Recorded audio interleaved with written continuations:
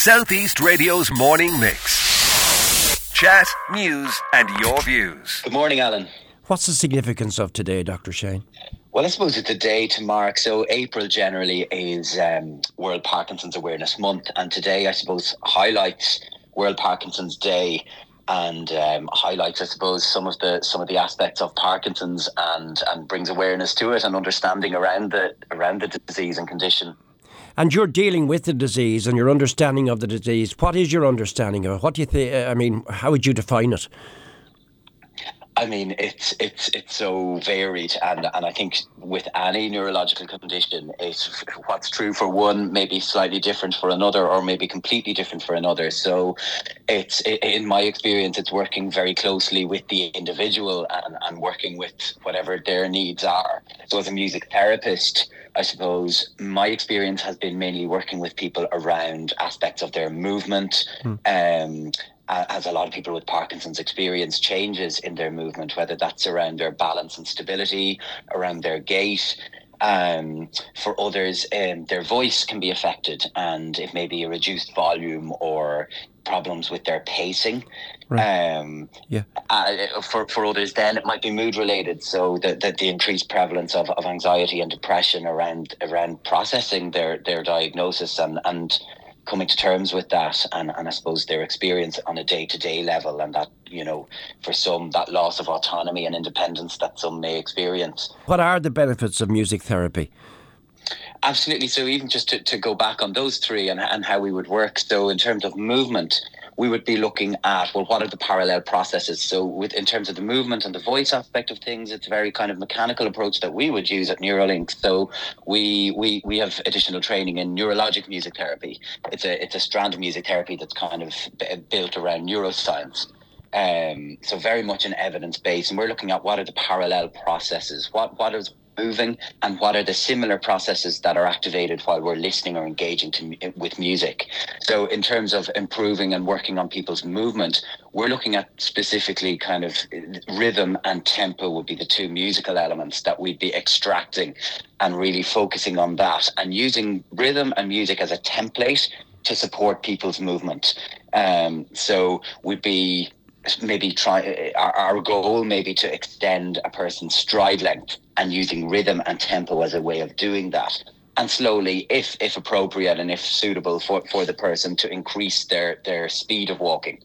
That will also help with balance and stability, and therefore reduce the risk of falls. In a similar way then with the voice work, we'd be using vocal drills and vocal techniques to hone in on whether it be vocal volume to try and increase that, or pacing. So using metronome, using rhythm and pacing, again, rhythm and tempo to act as a template for speech. Right. So can we take it in that this is the reason why you've teamed up with Move for Parkinson's Awareness Month, because basically you share a similar mission? Absolutely. Yeah, we're very much aligned in terms of how we work, and I suppose how we view, and I think our overarching goal would be to empower people and to live as independently as they possibly can. And I know that Move for Parkinson's are doing fantastic work in that area as well, providing classes and events, weekly classes for people in the community with Parkinson's. So helping them to live more independently and to be at home and to be able to be part of the community. Right. I mean, there's a growing body of research, Dr. Shane, that kind of demonstrates the efficacy of music therapy, and in particular neurological music therapy, to support people with Parkinson's. Just can you Wexfordize it a little bit for me? Is this going to be practiced in Wexford? Is it already being practiced in Wexford? What's the position with County Wexford on this very special World Parkinsons Awareness Day? Yes, so I do know that there's certainly one or two music therapists in the Wexford area that I'm familiar with. If people are looking for credential, I think that's the important thing to point out, that because music therapy isn't established here yet, it doesn't have statutory recognition. So it's very important when somebody is looking for a music therapist that they get somebody who has the qualifications. So the qualifications is a 2-year master's. So they can look up the catalogue on icat.ie, IACAT.ie, and they have a list of all of the people in Ireland practicing and qualified to practice as music therapists. So that they would be on that. Anyone in the Wexford area would be on that list. Yeah, so I mean, the goal really is to coordinate people's walking pace and rhythm with the beat of the music that they hear.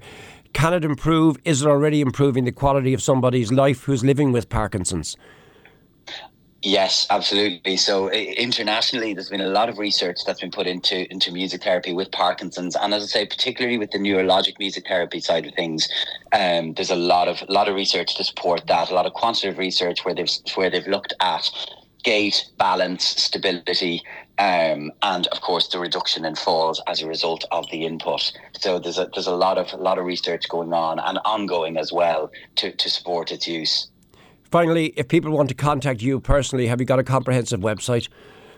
Yes, we do. So we're at Neuralinks, all one word, neuralinks.ie, and our email is hello@neuralinks.ie. Southeast Radio's morning mix. Chat, news, and your views. Alan Corcoran.